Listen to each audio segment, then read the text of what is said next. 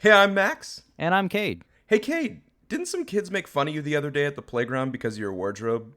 Yeah, I was wearing some pretty disappointing clothing, so in order to step up my style and compete with the kids, I went online to onceuponat.net.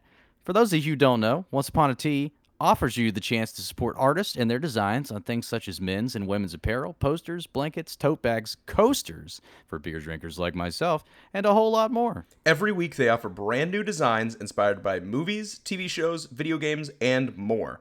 They're giving us the chance to save you 10% while shopping at onceuponat.net by entering promo code RAGCHEW at checkout. That's promo code RAGCHEW for 10% off. Support independent artists and, of course, the podcast by shopping at onceuponat.net. Now, let's jump into the episode.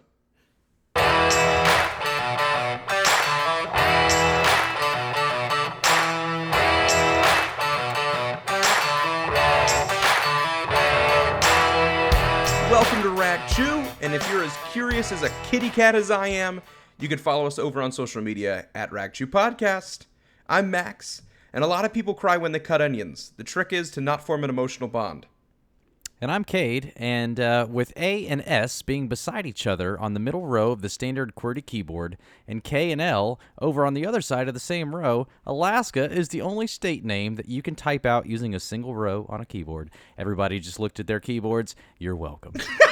I kid you not, I'm sitting here looking at my keyboard the entire time, and I was like, oh, wow, okay, yeah, that is cool. The more you know, the more you know. I remember when my mom got her first keyboard, or I think I got my first phone with like those flip out keyboards or whatever. It had the QWERTY keyboard. Yeah. And I remember telling my mom, "Oh, it's got a QWERTY keyboard." And I said it like 4 times, and she was like, "What is a QWERTY keyboard?" And I was like, "Look at the first couple of letters on the top row, and it says QWERTY." And she was like, "Oh," but she was so confused for the longest time. Like, I kept saying QWERTY. What are you talking about, Maxwell? She was like, I could tell getting frustrated, but I remember my first like cool phone that I got. I don't remember what kind it was. It was kind of like a Sidekick. It was kind of like what was it? Was it a T-Mobile Sidekick? I don't remember. Yeah, T-Mobile had the Sidekick. AT&T had the Blackjack. Yes, I had the Blackjack. Okay. That's what it was. And that was bad. It was so cool. It like flipped out or whatever, and you could type on it and that kind of stuff. And then you could even type on the front too. Still like go back to the old T9 texting days. Yeah. Oh my gosh. I remember actually distinctly when I was first able to finally text, because, you know, back in the day you got charged like 99 cents for every text message that you sent. Yep. And my brother at one point was texting nonstop. My mom got so mad because she got a ton of extra charges on her bill. She got so mad at him. But I remember when my mom finally switched to like an unlimited talk and text plan. And this was, I'm going to say like 2008, I think, was when we finally switched to it. 2008, 2009. I'm going to say 2008. And I remember when we got it, and it was like, oh my gosh. I remember texting all of my friends, and all I had was T9 texting, but I got so freaking good at it that I could like not look at my phone and text and do the T9. And for anyone who doesn't know, T9 texting is like the old, I guess your basic, like, if you look at like a landline phone and it has the numbers, basically it's laid out like 1, 2, 3, 4, 5, 6, 7, 8, 9, 0, and it has the numbers, or excuse me, the letters associated underneath it. You basically had to press the button as many times, like, let's say if I wanted to type in C, I would have to press the number 1 3 times to get to the letter C. And that's how you had to type. So you had to constantly like press down all of them. And I even took off the predictive texting or whatever, because it would constantly get my words wrong on T9. So I would have to type out everything and press the buttons multiple times. But I got really freaking good at it, man. Yeah, I mean, I hate to be one of those people who says this, but kids these days will literally never understand what it was like to sit there and have to bang it out on the old T9 there, man. And like you said, you get enough practice with it, and you get really good at it. Like my first phone I ever had was my grandma had bought me one of those prepaid track phones at one point whenever I had gone to visit for the summer and I was going back home, and she just wanted me to be able to reach out to her in case I needed anything. And it was, the toughest of the tough, the old Nokia track phone. Ooh. And you can, you got like certain credits, I guess you could say, on track phone if anybody didn't have one of those prepaid cell phones. It was like a third, no. It was like a quarter of a minute, I guess, for every text that you sent. So I practiced on that, but not much. And then when they finally just went ahead and put me on their cell phone plan when they switched to AT&T, my grandparents did, and I got the I can see it in my head. I don't remember what brand it was, but it was one of those sliders that slides up and reveals the keyboard underneath it. Oh, was it like a T? Was it a T9? But it slide up. Yeah, it was up? a T. Okay. It was a T9. Yeah, it just slid up, and I got so much. I mean, they just went ahead and got the unlimited text. Well, no, it wasn't unlimited. I had a limit of 200 texts per month. Okay, that's what it was. But I got really good at it because for those who don't remember, back in the day when unlimited nights and weekends was a thing. I was just about to throw that out. Yes. Yep, unlimited nights and weekends. It included text during the time that I had this. So when the weekends came around, or after, I want to say it was like 9 o'clock at night or some crap, you could just go ham. And back when I was a night owl that stayed up past 8 o'clock. I used to get a lot of texting in with the friends, and it was actually really weird for me the first time I got a phone with a full keyboard, which was ironically enough the first iPhone. I had a full keyboard, and I just wasn't used to it. I just thought it was really weird, and it took some time to get used to because I'd gotten so good at the T9 texting, and now if you give me something and say type it with T9, I don't know if I could. Like I used to be able to not even look at the keys and know which letter was which and where it was. Yeah, I think I could. I think I could do it. It would take me. It's like riding a bike, right? I think I could get back into the swing of typing it all over again, but I think it would still take me a little bit to kind of get back into it. But I'm with you. I used to be able to bang it out. But that when you said unlimited nights and weekends, so I was thinking of that right before it because I remember my mom yelling at me to use the landline, the house phone that we had, to talk on that because I was running down our minutes talking on the phone with people. And I would just call like a friend after I get home from school because it's not like we weren't talking already at school.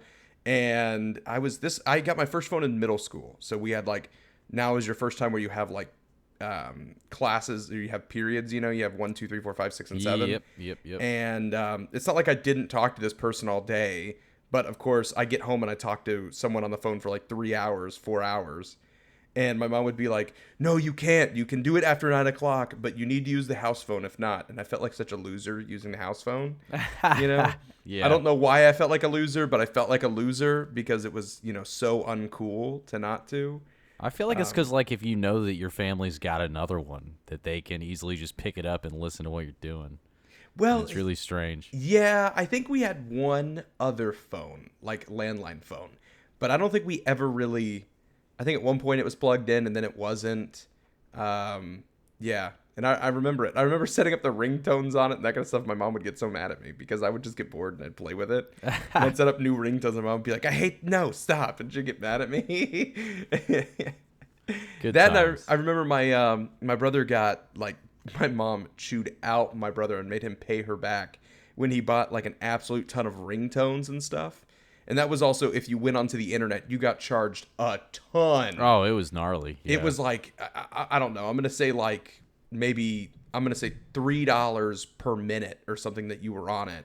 If you were on the internet downloading stuff, you like racked up the bill. And my brother downloaded a ton of ringtones and stuff. And she got so mad at him, for downloading all these freaking ringtones.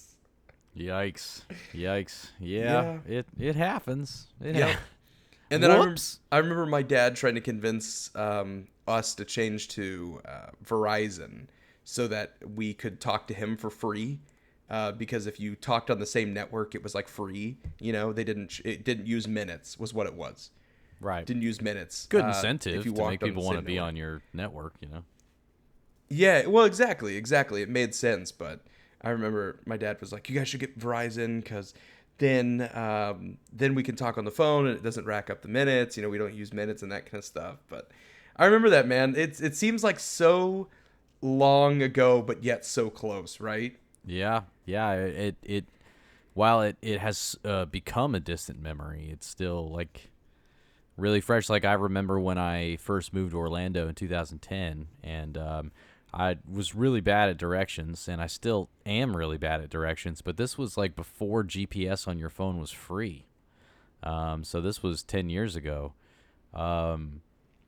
I forgot my grandma had bought me a Garmin, to keep in my car, and I think I was in my dad's truck.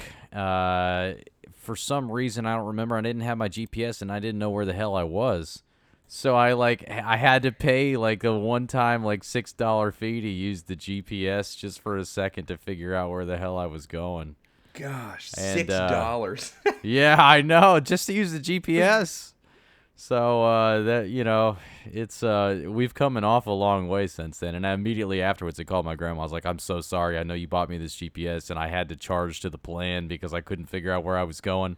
And she was just the sweetest woman in the entire world. She's like, "I'm just glad you're safe as long as you're okay." Oh, that's so sweet. I know, and I just felt so bad because like when they're nice like that, it just makes me feel worse that like I had to do it because I didn't know where the hell I was because I'm not directionally inclined at all.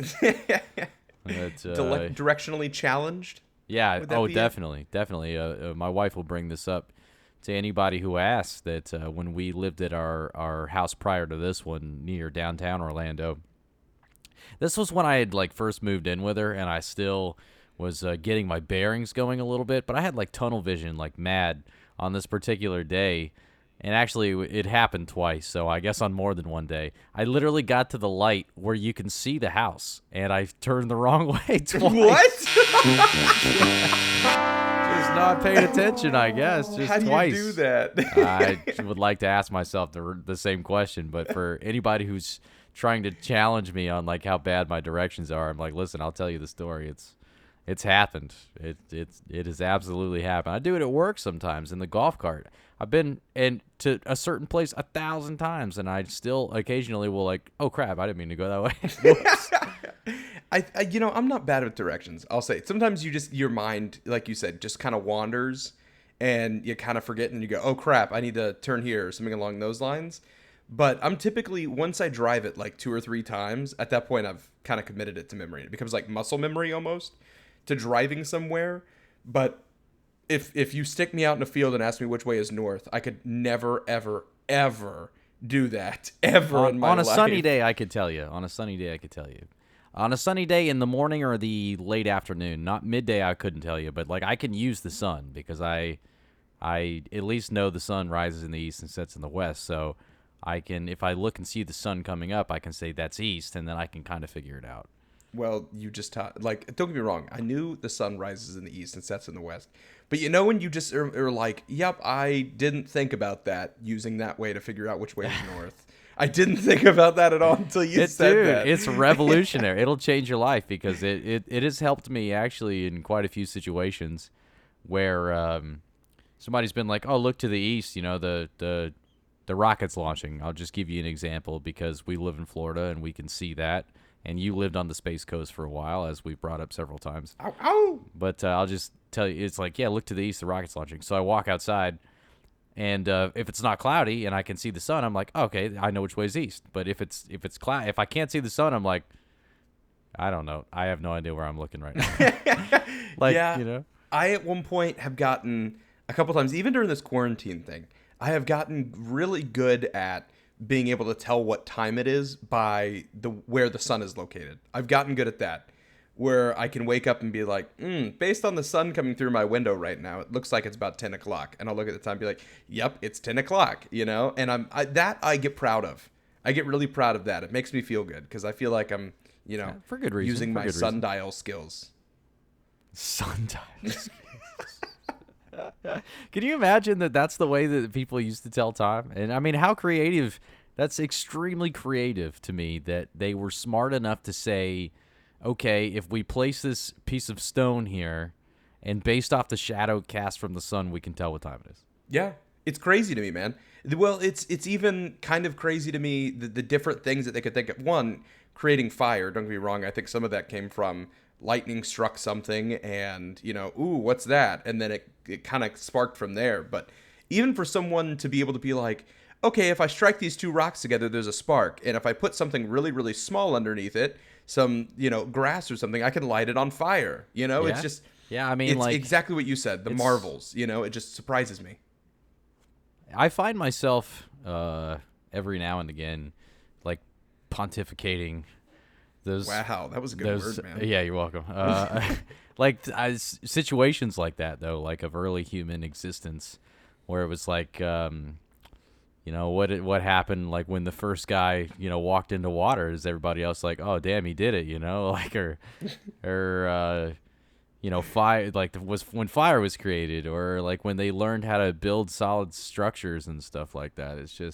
It's fun to think about, like, what was the reaction at the time, like, from everyone else. Like, wow, this is amazing. It's probably like the same kind of reaction we get these days, when we are like, oh, that's cool, they invented something like that, or this they found a way to make this computer go this much faster, or this stuff like that. I mean, like, at the time, for a lot of people, especially when computers kind of first, I mean, like, all the way back to the Stone Age, there's a lot of other things that happened around 10,000 BC and forward.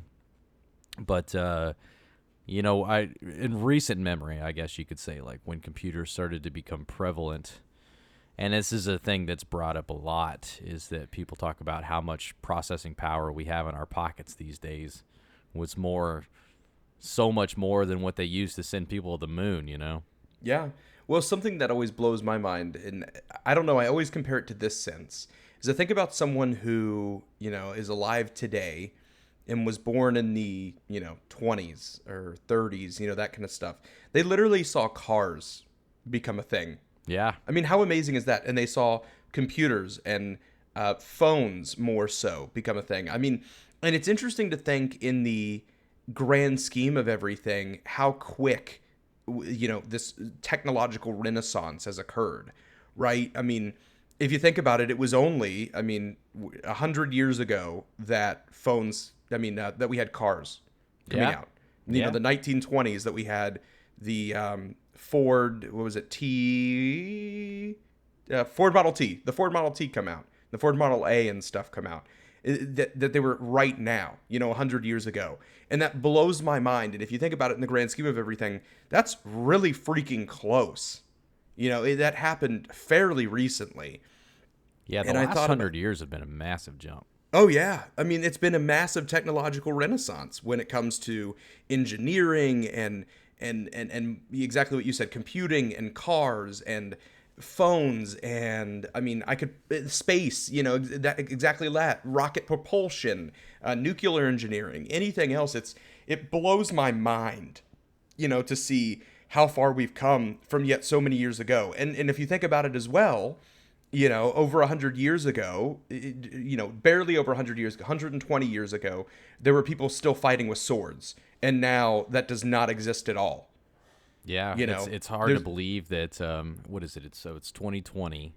The 1860s was the Civil War, right? Yeah, and they used muskets and swords is what it was, and reloading that stuff was wild, and that was 140 years ago. So think about all the progress that we've made. I guess it's a little more than 140, but around that, like everything that's happened now, we have these automated machine guns and all new ways to kill each other, I guess. Whoa, that just took a dark turn. Yeah, sorry about that.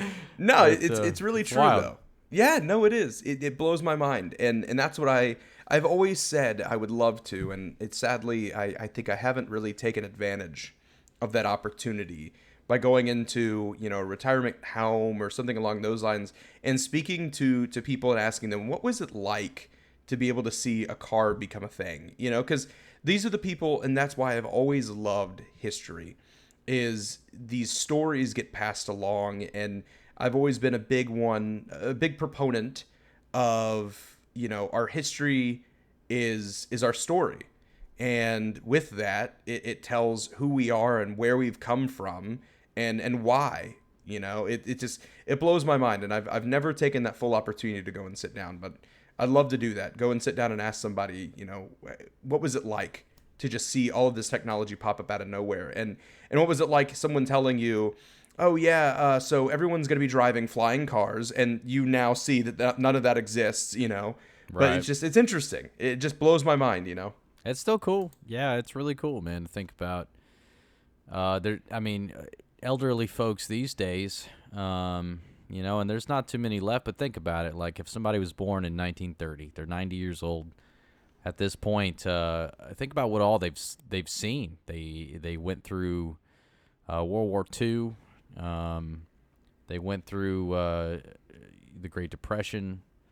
They went through a lot of things. They saw a lot of things. They saw this country change in a lot of different ways, hopefully for the better. And it's the stories are interesting. You know, it's fun. It used to be fun to you know, talk to my grandparents about things like that. Like, hey, would you do that? Like, I mean, my grandpa, I mean, for fun, used to tell me all the time. It's like, yeah, we just go hang out in like the barn or the field or something and throw ball, you know, like throw a ball around or something. Like that was their deal. Like they didn't have, you know, computers. They didn't have video games or anything like that. They had outside and you know, some music if you were fortunate enough to have a stereo and or a radio and that was it. So I consider myself very fortunate to live in an era where I can work on things I'm passionate about and I guess just even be involved in things I'm passionate about, because it's just, you know, I don't know, it's crazy. It's just crazy to think about the change. Yeah. No, I agree. I agree. I mean, I remember talking to my grandfather about that, you know, and saying he was served in World War II, and he served in Italy. And fun fact, he actually met the Pope during that time. Oh, that's pretty cool. Yeah. So, fun story. He was basically he was in an, I don't really know the exact term for it, but he was in an artillery group, militians, and he, why did I say militians? That's not a word at all. Anyhow, it is now. Progress. This is the technological revolution we're talking about here. Yep. But he rolled onto, I guess he was in the middle of Italy, and he rolled onto the steps of this giant building, and they parked these vehicles and everything else up towards the staircase and everything else, and walked up this giant staircase of this building because they were looking for food and shelter for the night, as they were trying to continue the occupation of Italy to, you know, kind of move in. And he walked in, they knocked on this door, and this man answered the door, and they said, "Hi, we're American soldiers. We're looking for a place to quarter for the night, and we're looking for food and that kind of stuff. That's really all. Would you mind if we stayed?" And they said, "Yeah, that's fine." So they go in, and he said there was this one person inside of his troop. I don't know the exact word for it. Battalion. I don't know. And he looked around, and he started doing, I guess, the symbol of the cross on himself, as Catholics do. And they kind of looked at him, and they're like, what's going on?" Well, they had walked into the Vatican, and they were told, you know, go in and go upstairs. I think they said, go relax, go bathe, that kind of stuff, and then come down later and have dinner. And they went up and did everything. Then they came back down. They had the dinner with the Pope at the time, and then the Pope blessed them and gave them all crosses, and then sent them on their way the next day. And that's just one of the coolest stories. I'm just like, wow, you roll up to the to the Vatican and just don't know. But the way he was saying is it was all war torn. You know, he didn't know. Oh, I bet. They didn't know where they were. Yeah. You know, he didn't know where they were. Everything's kind of destroyed. And I think I don't know about the German, you know, army, if they felt it was improper to destroy, you know, the Vatican, but they had not touched it, and they ended up going in there. But it just blew my mind. And that was one of the coolest stories, to think that my grandfather met a freaking Pope and accidentally walked into the Vatican. You know, Dude. You can't do that nowadays. No, they won't allow that. No. That's way cool, man. That's super cool. Yeah, he designed later on inside of I think it was the civil service. He designed the F-15 fighter jet, was part of that team, did logistics and that kind of stuff with it.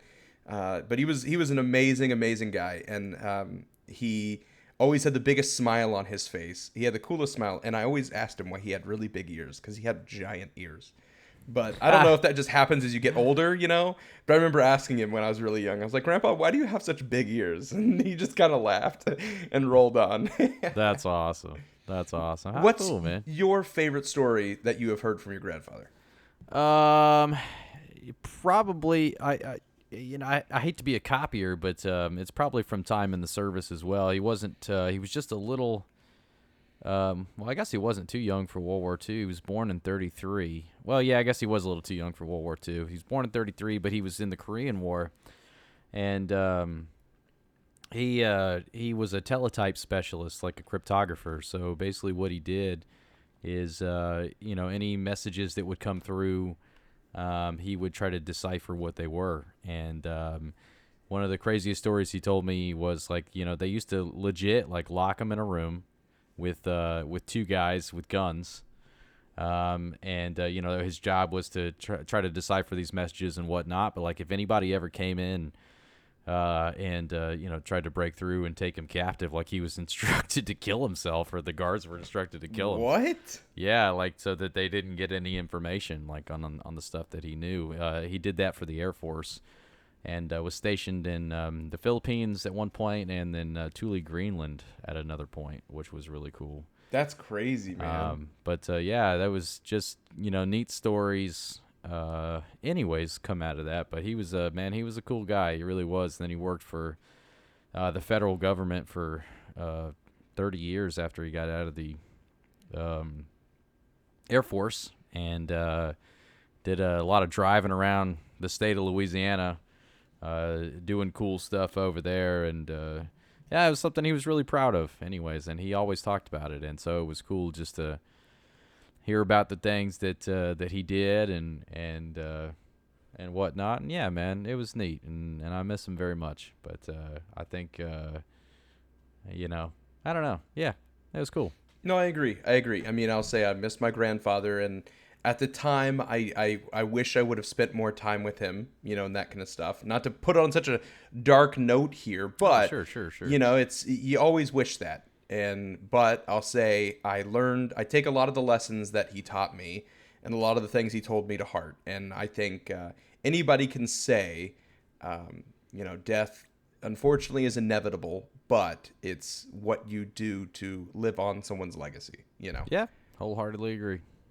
But wholeheartedly agree with you, brother. To get on a lighter note here, Cade, I have an interesting article based upon, and this actually kind of goes back a little bit. We're talking, I feel like we're doing a little nostalgic episode here. Yes. Nostalgic filled episode. Go on. Filled episode. And it's actually interesting. Have you ever heard of the American Airlines, I guess it was called the Unlimited Air Pass? And I say Air Pass because it has two A's. No, I had not. So, interesting little tidbit. It was basically tickets that were sold. This was during the 1980s. That were sold. That was basically an unlimited flight. You could fly for the rest of your life for free after only paying. It was $250,000, and at this time, it's about $560,000, equating for inflation and everything else. But basically, you could fly as much as you want to. And apparently, Mark Cuban, owner of the Dallas Mavericks, was an early air passer, and says that he did it. What? I said I appreciate your pronunciation. Well, it's the correct way to pronunciate it. How else would I do it? Pronunciate it? That's a word. Man, I'm having a tough time today. But yeah, really You're interesting. Getting it done, man. You're getting it done. Thank you. As long as you get the job done, right? As long as you get the job done. Absolutely. Yeah. But he had basically, and you could buy a companion pass to go along with it for only $150,000 that you could bring someone along. And basically, I guess American Airlines had done it because they were hit hard by a deregulation act in 1978 for airlines, and had lost apparently it says about $76 million in losses in 1980. Wow. So it sounded like they just needed a quick cash injection, so that's why they did this. Basically, you could fly wherever you wanted to, and all you had to do was just call a certain phone number, and you got matched up with a concierge of American Airlines for the Air Pass, and you could go anywhere. So there's stories of people who said that basically what they do is he would fly to Tokyo one day in the morning, and then in the afternoon would fly back home. And you Wow. could do stuff like that, which is Yeah. just amazing. Apparently, one guy in 1987, Steve Rothstein is his name, bought an Air Pass, giving him an unlimited first-class travel on American Airlines for life. And over the next 25 years, Rothstein took more than 10,000 total flights, including 1,000 flights to New York, 500 flights to San Francisco, 500 flights to Los Angeles, 500 flights to London, 120 flights to Tokyo, 80 flights to Paris, 80 flights to Sydney, and 50 flights to Hong Kong. Now, Wow. holy crap, that's a ton, right? Yeah, no kidding. Yeah. So, interestingly enough, I guess basically, American Airlines started to see that once we got into about 2007-ish, was losing a lot of money due to these people. Obviously, because at that point, I mean, if I bought something like that, I would use it and make sure I get my Of $250,000 course. worth. Yeah, You of know, course. I would do it for. So I would fly almost every day, but they realized that they were losing money, and after counting on it, apparently one guy, so Steve Rothstein, had actually made 3,000 reservations in the span of 4 years and canceled 2.5 Really? thousand of them Good grief. because whether it changed his mind or something happened. Right, right. And in 2011, American had filed Channel 11 bankruptcy. So basically, at this point, they realized they were losing money, and what they did is started filing suits against everyone who had a remaining Air Pass, and saying that they had fraudulently used it and that kind of stuff. But it basically, they ended up winning the case after they fought back and forth for a long time, and everything else. As an American Airlines won the case, and so they never were able to keep their, I guess, Air Pass. And Mark Cuban, I guess a third customer also had the other 25. So Mark Cuban's is still valid because he never, in their mind, abused it. But there's a couple people who still have it available. They went to sell it again, I saw recently on Forbes list. This was a couple years ago. I think it was for their anniversary or something. Is they brought it back up, and it was, I think, let me see if I can find it. And it was for some ridiculous amount of money. Let's see. Nope, I can't find it. But Forbes, I know, posted it to where they posted it inside of Forbes magazine for an anniversary, and it was like $600,000, or it was like $1 million. Oh, there it is. Neiman Marcus Christmas catalog in 2004 for $3 million for the pass and $2 million for the companion pass. So none were sold, apparently. Wow. Yeah, but interesting little thing. I'm like, what? So, Cade, if you could fly anywhere in the world right now, where would you fly to? Anywhere in the world right now, let's just pretend there's no disease going on. Yes. Anywhere in the world, I would probably go. I'm trying to think of somewhere I haven't been, because I feel like the easy answer for me is London, because I just enjoyed it so much and thought it was great. The people were great, and all that was just a lot of fun. But if I could go anywhere in the world right now, I'm going to get real specific on you. It is somewhere I've been before, but I think it would just be great and be like the pick-me-up I feel like anybody would need. But so I would fly to Shannon, Ireland, and I would drive 2 hours south to a little place called Dingle, Ireland, on the Dingle Peninsula. And no, I'm not kidding. It's called Dingle. Excuse me. And there's a little bar on Main Street called Paul Geeny's Bar. And the guy, we met the guy who owned it, and one of the nicest people in the entire world. And I would go to that bar and have a drink. And I think that would be, after being cooped up for so long, just a real nice thing. I get that. I think if I had to, I'd have to say London. I have never been. So fun fact, I have never awesome. been outside of the country. Yo, you need to go. I have never been outside of the country. Yeah, So my dream is I really want to go to London, just because all of my family comes from the UK.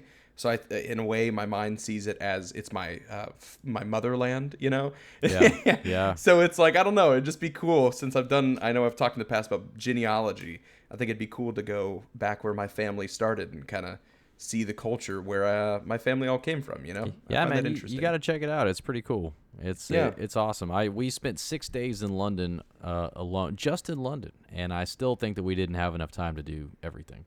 That's what I've heard. I've heard if you do go, I've heard you want to fully immerse yourself in the culture and you want to stay for like 2 weeks. Yeah, it's true. But it sounds like something I'll have to plan out pretty soon. You know what I mean, my man? Yes, you will, sir. Yes, sir. Well, I think we're getting close to wrapping this thing up. Cade, do you have anything you want to add for us, good sir? Let me add something for you here. Just enjoy the little things. That's just simple, easy. Enjoy the little things. I agree. You know, that we all get caught up with all the big things in life, and a lot of times it's not the big things that matter. It's not the stuff that matters. It's the small things that do. But thanks for joining us here on Rag Chew Podcast on a nostalgia-filled episode of Rag Chew. Don't forget to check out onceuponatea.net for some sweet teas, coasters, anything else you can think of. For 10% off, use promo code RAGCHEW. And follow us over on social media at RagChew Podcast. And we will be talking to you later. Howard Dean, let's hear it. Take it away.